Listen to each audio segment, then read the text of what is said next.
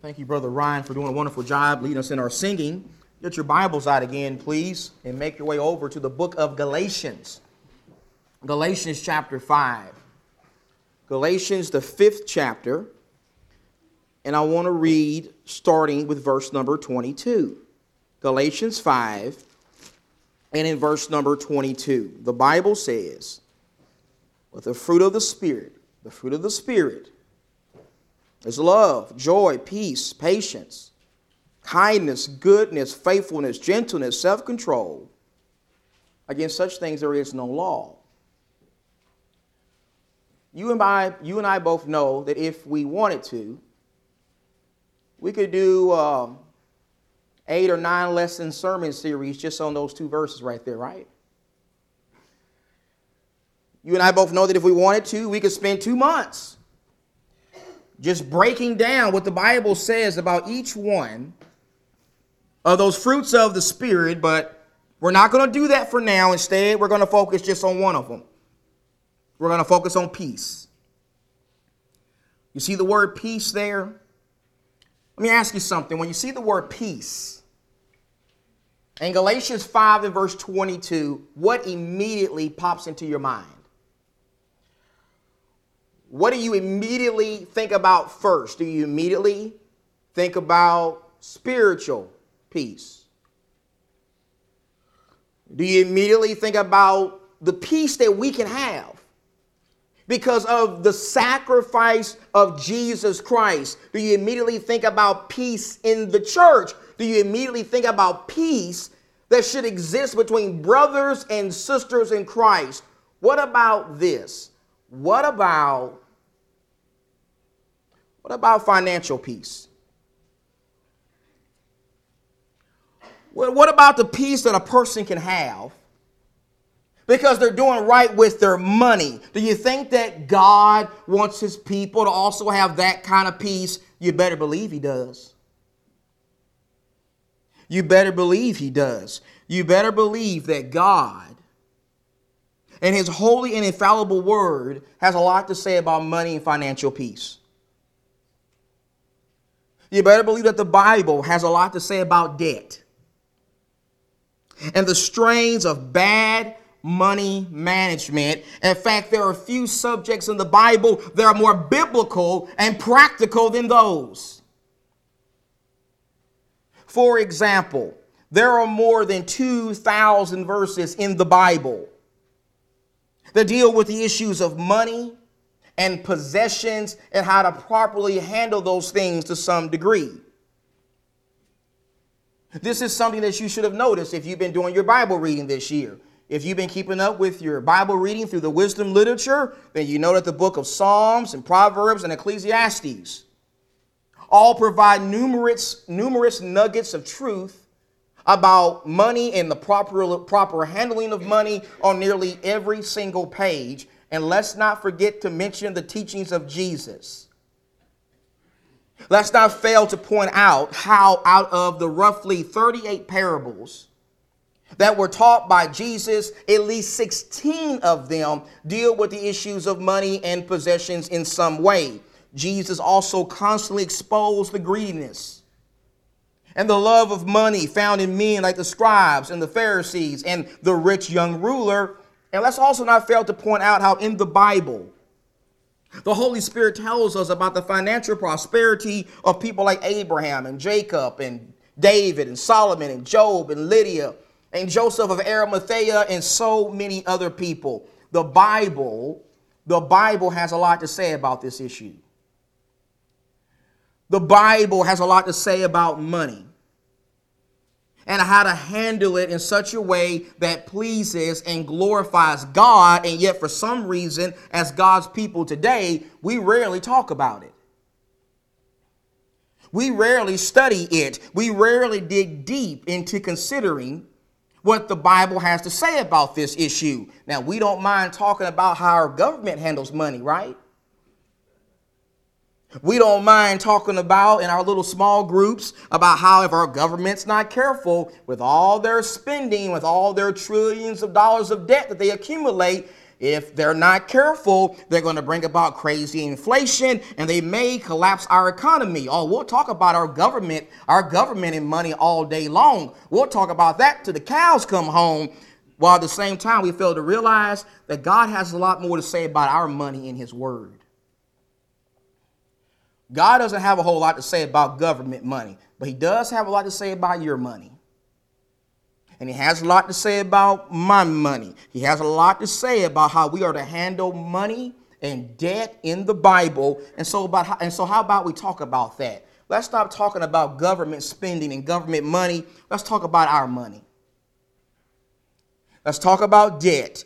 Let's talk about how the Bible says that bad money management and debt can be tools that Satan uses to rob us of the peace that God wants us to have in our lives.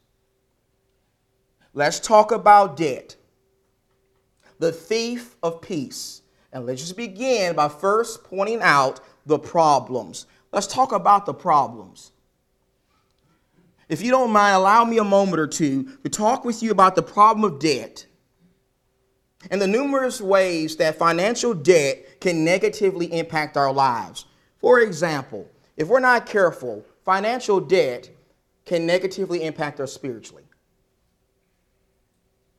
It can negatively impact us spiritually. Now, don't misunderstand what I mean when I say that financial debt can negatively impact us spiritually. When I say that financial debt can negatively impact us spiritually, I do not mean that it is a sin to take on debt. I do not mean that it is a sin to take on debt. In fact, I don't care who you are this morning. I don't care if your house is paid off. I don't care if you have all your cars paid off. I don't care if you don't owe any money to Visa, MasterCard, or Discover. Guess what? You still have some debt. Oh, yes, you still got financial debt in your life. That's exactly what your light bill is. That's exactly what your water bill is. That's exactly what your gas bill is. All of those bills are statements of debt.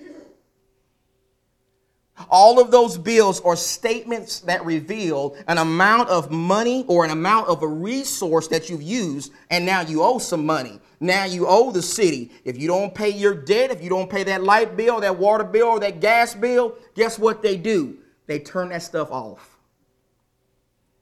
They turn your light bill off. They turn your lights off. They turn your water off. They turn your gas off. I don't care who we are this morning. We all got debts.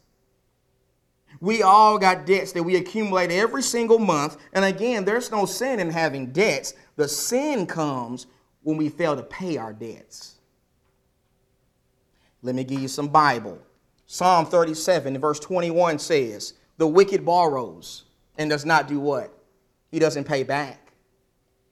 But the righteous is gracious and he gives. Solomon says in Ecclesiastes 5 and verse 5, it is better that you should not vow than you should vow or make a promise and not pay. Go in your Bible. You want some New Testament? I'll give you some New Testament. Look at Romans. Romans chapter 13, please. In the very practical section of Romans, as Paul talks about how we should respond to the great sacrifice of Jesus Christ, how we should live a transformed life.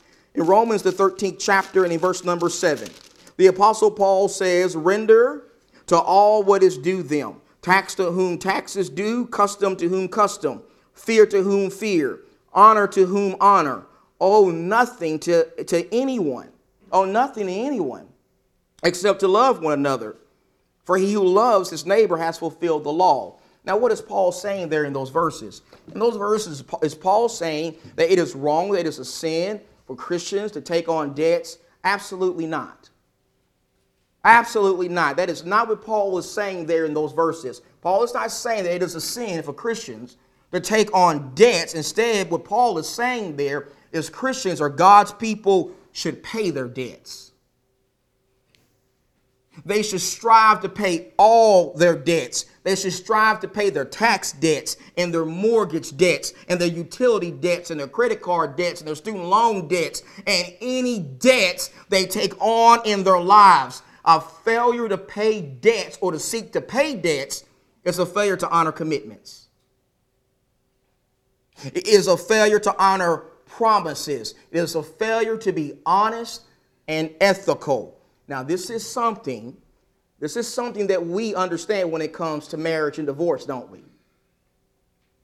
Oh, yes, we understand this when it comes to marriage and divorce. As members of the Conservative Church of Christ, we're usually the first ones to point out how if a person gets a divorce for a reason other than adultery, then they have broken the marriage commitment, right? They've broken the marriage covenants. They've broken some vows or some promises that they've made to their spouse and to God on the day they got married. As members of the Conservative Church of Christ, we're usually the first ones to champion what the Bible says about that. And if we'll champion what the Bible says about that, then guess what? We should champion what the Bible says about this. Because it's the same principle. We should understand the seriousness of this. We should understand that when we fail to seek to pay our debts, we are failing to honor commitments. We are failing to honor promises. We're failing to honor an agreement that we've made. Practically speaking, that means that when we go to that restaurant today and we eat our lunch and we pay for it with a credit card, and they bring that credit card receipt out to us and we sign that credit card receipt, you know what we're doing? Making a commitment. Making a promise. I'm going to pay this back. I'm going to pay this back to Chili's or whatever restaurant I go to today.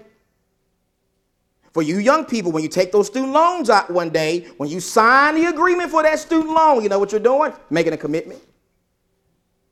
Making a promise. I'm going to pay this loan back. When we get that bank loan for that mortgage or that car, we sign that bank loan, you know what we're doing? Making a promise. Making a commitment. I'm going to pay this money back. Taking on debts requires promises. It requires commitments, and a failure to honor promises and commitments, well, the Bible calls that a sin. The Bible says that is wrong. The Bible says that that is a failure or a violation of the standard, the moral standard that Jesus has given. If we're not careful, debts can impact us spiritually. And not only can debts impact us spiritually, but they can also lead to enslavement. In Proverbs chapter 22, verse 7, great verse. Love this verse. It says, the rich rules over the poor, and the borrower becomes what? The lender's slave. What is the Bible saying here? Well, the Bible is saying that debt, if we're not careful, can devastate and destroy our lives. It can devastate and destroy our families because we're absolutely obligated by God to pay back our creditors. Do you know what that means? That means that every single day when we go to work on that job, there's a huge sense in which we're working for the creditors. We're going to work every day for these creditors. Why? Well, because they get a cut of our money.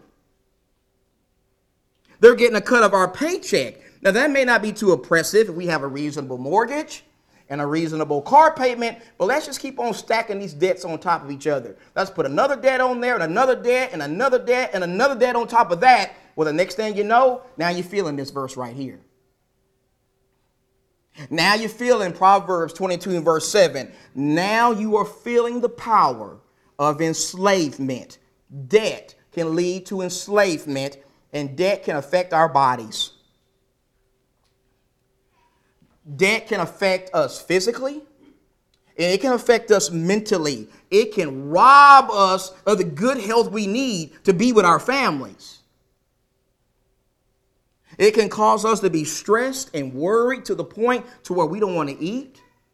We don't want to sleep. For men, debt can make them feel like failures. For women, it can bring about feelings of insecurity. For children, it can bring about all kinds of stress in their lives because they got to watch their parents argue all the time about money. Debt can also hurt our focus in worship. Maybe it's doing that for you today. Can't concentrate during the singing. Can't concentrate during the Lord's Supper. Can't listen to the sermon because I'm thinking about my debts. It can affect our ability to give attention to spiritual things. It can put us in a bad mood all the time. It can give us a short temper. It can make us treat the people we love in a very bad way. It can affect our bodies. And let's just say it can affect our marriages. It can lead to constant arguments and disagreements in our marriages. It can lead to stress in our marriages. It can lead to feelings of insecurity. For a lot of couples, financial strains often leads to divorce. You know, as I was preparing for this sermon this past week, I was amazed in my research to learn how, in addition to things like infidelity and abuse, money issues is also a leading contributor to many of the divorces that take place in this country. Debt can affect our marriages, and debt can affect our morals. You know, one of the things I've seen as a preacher, and I especially saw it when the market collapsed back in 2008, is unfortunately for some Christians, whenever they begin drowning in debt, you know what happens? It becomes easier for them to compromise their morals. It becomes easier for them to rationalize unethical behavior. It becomes easier to lie on their taxes, or lie on an insurance claim, or not make an effort to pay back a creditor. Solomon talks about this kind of person in Proverbs 28 and verse 6, when he says, "Better is the poor who walks in his integrity than he who is crooked, though he's rich." This is a verse that we really need to take to heart. This is a verse we need to strive to live by every single day, no matter what situation we find ourselves in. God expects us to always walk in integrity. God always expects us to live with integrity. We got to always live the principles of God no matter what happens to us in our lives. Debt can affect our morality. And debt can also affect our influence with the world. You remember what Jesus said in Matthew 5 and verse 16? Jesus said, "Let your light shine before men in such a way that they may see your good works and want to glorify your Father who's in heaven." Question: if I'm living a life to where I'm in over my head financially, and I'm constantly ducking and dodging from the bill collectors, and I'm lying about stuff, and I'm refusing to pay my bills and honor my commitments, does living a lifestyle like that help me do what Jesus says in that verse? Does it help me shine my light? Does it help me lead other people to wanting to glorify God? You and I both know that that kind of lifestyle doesn't help me do what that verse says. It doesn't help me shine my light for Jesus. Instead, what it does is it actually separates me from Jesus. It actually fails Jesus. It actually contributes to bringing shame to the cause of Jesus. If I'm not careful, debt can affect my influence. And you know what else it can do? It can affect my ability to be generous. Would you agree that Christians are supposed to be generous? Oh, we're supposed to be generous. We're supposed to be generous in our giving to God, right? Look over in your Bible. 2 Corinthians. You know the verses, but let's read them. 2 Corinthians chapter 9. 2 Corinthians chapter 9 and in verse number 6, Paul says, "Now this I say, he who sows sparingly will also reap sparingly, and he who sows bountifully will also reap bountifully. Each one must do just as he has purpose in his heart, not grudgingly or under compulsion, for God loves a cheerful giver." Notice how God has high expectations for our giving. He has high expectations for the giving we do on the first day of the week. He not only wants it to be cheerful and with the right attitude, but he wants it to be generous. He wants it to be sacrificial and with the right attitude. I can't do what these verses say if I'm drowning in all kinds of debt. And then go to what Paul says in Galatians chapter 6.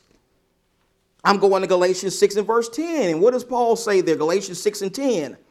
"So then, while we have opportunity, let us do good to all people, and especially to those who are of the household of faith." Notice how with my resources, I'm supposed to help people. I'm supposed to help people who are Christians and who are non-Christians. I can't do what this verse says.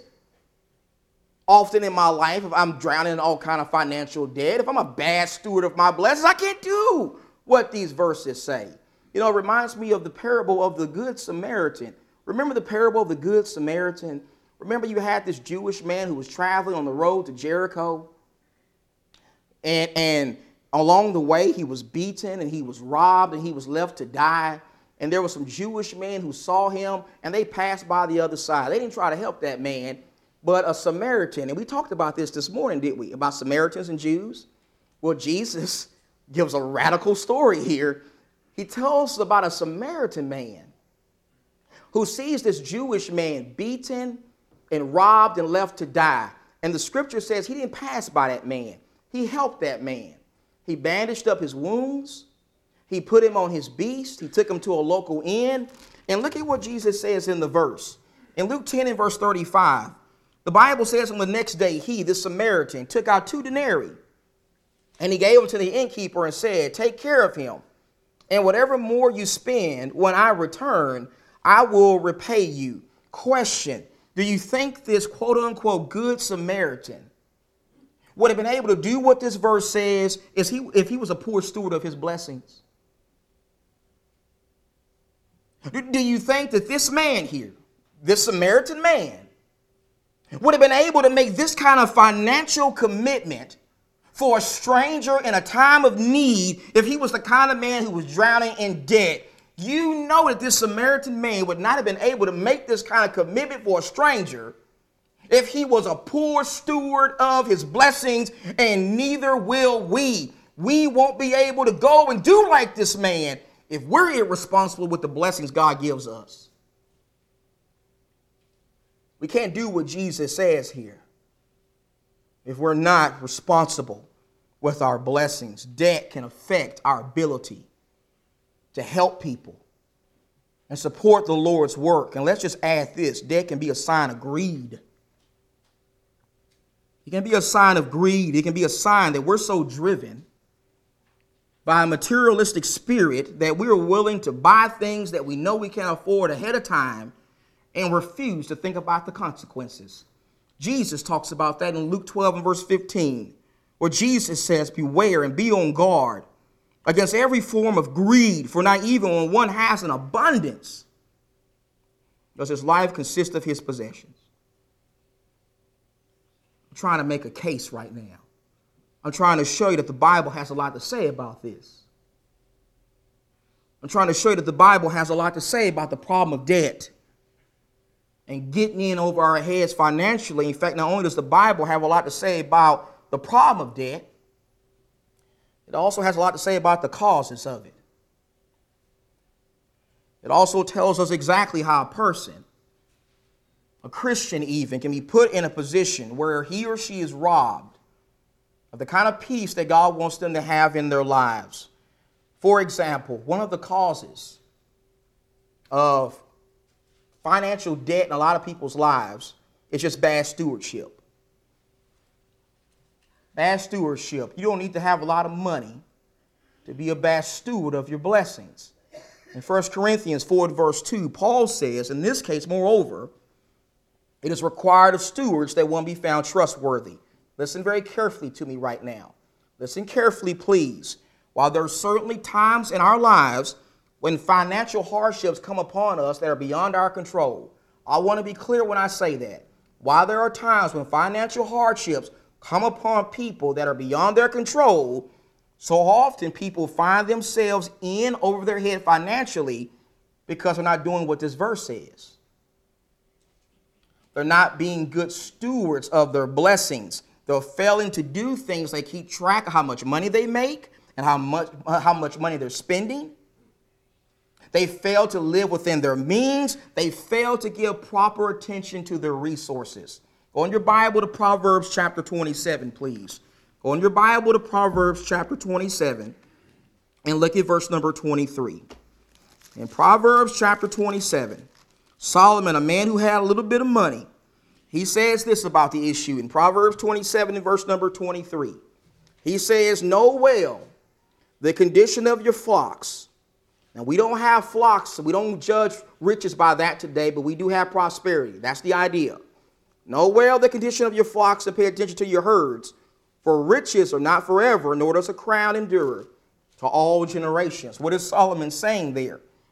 Well, through Solomon, the prophet, God is saying, he is laying down a very important principle that we need to consider when it comes to our resources. And it doesn't matter if we have a lot of resources or if we have a little resources, whether we are rich or whether we are poor, whether we have a lot or whether we have a little, God says we need to know what's going on. God says we need to know what's going on with our finances. We need to be responsible with our blessings by knowing what's going in and what's coming out. A failure to do so is bad stewardship.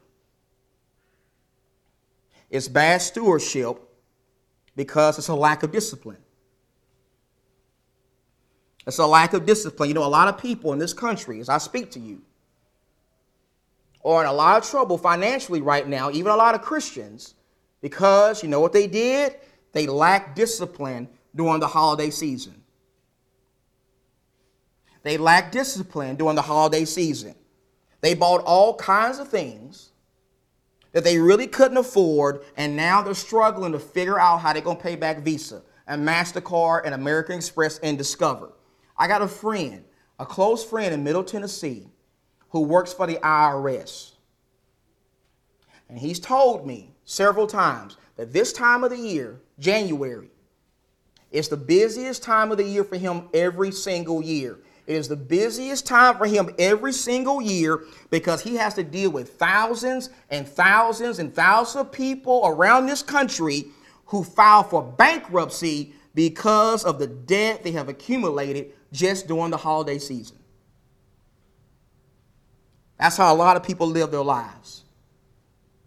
They swipe that plastic like it's free money. Many are impulse buyers.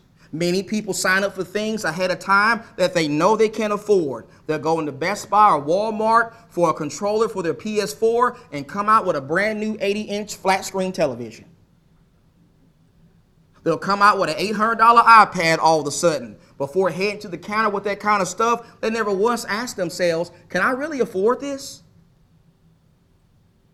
Do I really need this? Will buying this put a strain on my family? Will my wife have me sleep on the couch for the next few months because I bought something that we really can't afford? The impulse buyer doesn't think that kind of stuff. You know what the impulse buyer does? He just goes in the store, or she just goes in the store and they just buy what they want.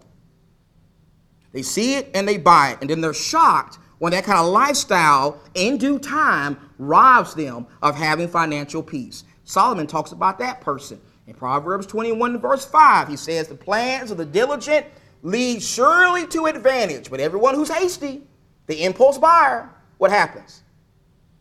He comes surely to poverty. You see, sometimes people have debt because they lack discipline. And maybe we can just say that sometimes people fall into this trap because they're just unwise. They're not very wise, not very good with money, not wise with money, not wise with finances. They'll do things like co-sign for someone and get stuck with the debt after a person can't pay. Solomon talks about that person in Proverbs 11 verse 15. I love you, I'll do anything for you, but one thing I won't do for you, my friends, I won't co-sign for you on anything. Don't ever come to me for that. Not going to co-sign for you. Some people co-sign. Some people struggle with credit cards. You know, the average American household actually carries between $6,000 and $8,000 of credit card debt. The average American family. One study I read said that people who use credit cards for fast food purchases are more likely to spend 15% more than if they had used cash. Why is that the case? Well, because when you use your credit card at McDonald's or Burger King or Sonic, it's easy to lose track of how much you're spending. So that happens to a lot of people. A lot of people are unwise with credit cards. And a lot of people are unwise because they just don't save. They don't think long term. They'll spend right up to their limit and they'll have nothing left for emergencies. Solomon talks about that person. In Proverbs 22 verse 3, the prudent sees the evil and hides himself, but the naive go on and they're punished for it. Bad stewardship, lack of discipline, being unwise. These are some of the causes of financial debt. But let's close with this. Let's talk about some solutions. We need to talk about solutions. How do we avoid all this? How do we avoid these problems? What solutions does God give in his word to avoid the thief of peace? Well, let me give you 3 things very quickly. You want to avoid this kind of lifestyle. First thing you got to do is this. You got to know your flocks and your herds. You got to know your flocks and your herds. Proverbs 27, verse 23. Know well the condition of your flocks and pay attention to your herds. In our language today, that means that we need to know exactly what's going on with our finances. If we are afraid to investigate that, then that's a problem. We need to know what's going on with our finances. We need to know how much money we have. We need to know all of our basic numbers. We need to know how much money we make and how much money our spouse makes. We need to know what our expenses are, what our bills are, what our debts are. We need to know exactly what the Lord is blessing us with. We need to know our flocks. We need to know our herds, and then we need to manage it. We need to budget it. Budgeting requires discipline. It requires properly managing what's going in and what's going out. It requires making a real budget so that we can ensure that all of our essentials are covered without us going in debt. That food needs to be covered. We got to eat every month. The lights need to be covered. The rent, the mortgage, the water, the gas, the car note, my prescription medication, the field trips for my kids, my wife's anniversary and birthday, because I don't want to be living outside in the doghouse, and the Lord's portion every Sunday. It needs to be first on the list. I need to have this stuff all down. And I also need to be wise and put aside some money every month. I don't need to be living paycheck to paycheck. I need to do my best to save a little bit. You know why? Because that washer and dryer I have right now, it's not going to last forever. That car that I use to drive 40 minutes to work every day, well, guess what? One day it's going to need some new tires. That air conditioner, especially here in Phoenix, Arizona, it's not going to last me 30 years. If I want to avoid accumulating credit card debt that will take me 100 years to pay off when these kind of things pop up, then I need to save. I need to budget. I need to go home today and get me an Excel spreadsheet, or go old school like I do and just get you a blank sheet of paper and develop a common sense budget and stick with it. I got to stick with it. I got to manage my flocks and my herds. And then I got to work to eliminate the debt. The debt's got to go. I got to start working to eliminate the thief of peace. In 2022, starting right now, I need to start working to eliminate that credit card debt and that student loan debt. And that's going to require me doing some things like cutting luxuries out of my life. These luxuries got to go. Now, I need food. I got to eat. And I need water, and I need lights, and I need shelter and clothes. But you know what I don't need? I don't need DirecTV. I don't need Wi-Fi. I don't need Netflix, HBO Max, Disney Plus. I don't need to be eating out 4 or 5 times a week. Those are called luxuries. Those are called wants, not needs. And if I'm going to eliminate the debt, the wants got to go for a while, and I got to start thinking about the needs. I got to work to eliminate debt, and let's say I'm in and over my head right now. I'm like drowning like crazy in debt. Then here's the 4th thing I might need to do. I need to get some help. I need to get some help. I need to humble myself. I need to strip myself of pride, and I need to get some counsel from some older and wiser Christians in this room. I need to go to my shepherds and have my shepherds sit down with me. I need to buy me some good money managing books. If you want some recommendations, I'll be more than happy to give you some. There's nothing wrong with that. In Proverbs 12 and verse 15, Solomon says, the way of a fool is right in his own eyes, but a wise man is he who listens to counsel. But I just want you to see, this is a big topic. Do you see that? It's a big topic. It's a big Bible topic. It's such a big topic that we may have to address some more things again in the near future. This is a topic that affects you. I don't care who you are in this room this morning. I don't care if you're rich. I don't care if you're middle class. I don't care if you're retired and you're on a fixed income. I don't care if you're dirt poor. If you don't have but 2 nickels to rub together, you need this teaching. You need God's counsel. You don't need to have a lot of money to be a bad steward of it. You don't need to be rich to be robbed of financial peace. This is a problem that can affect any of us. This is a problem that can affect me, and it can affect you. But I'm thankful the Bible has solutions. The Bible has answers. The Bible has a lot to say about how we are to properly handle the resources that God gives us and get peace in our lives as a result. In fact, beyond having peace in our finances, God also wants us to have peace with Him. In fact, that's the main reason why Jesus came to die.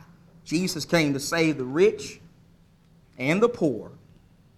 And if you need the salvation found in Jesus Christ, we'll be more than happy to help you with that this morning.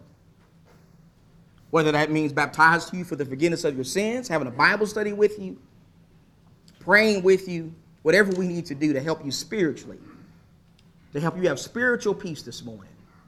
And you come to the front right now. Let's stand. Let's sing together.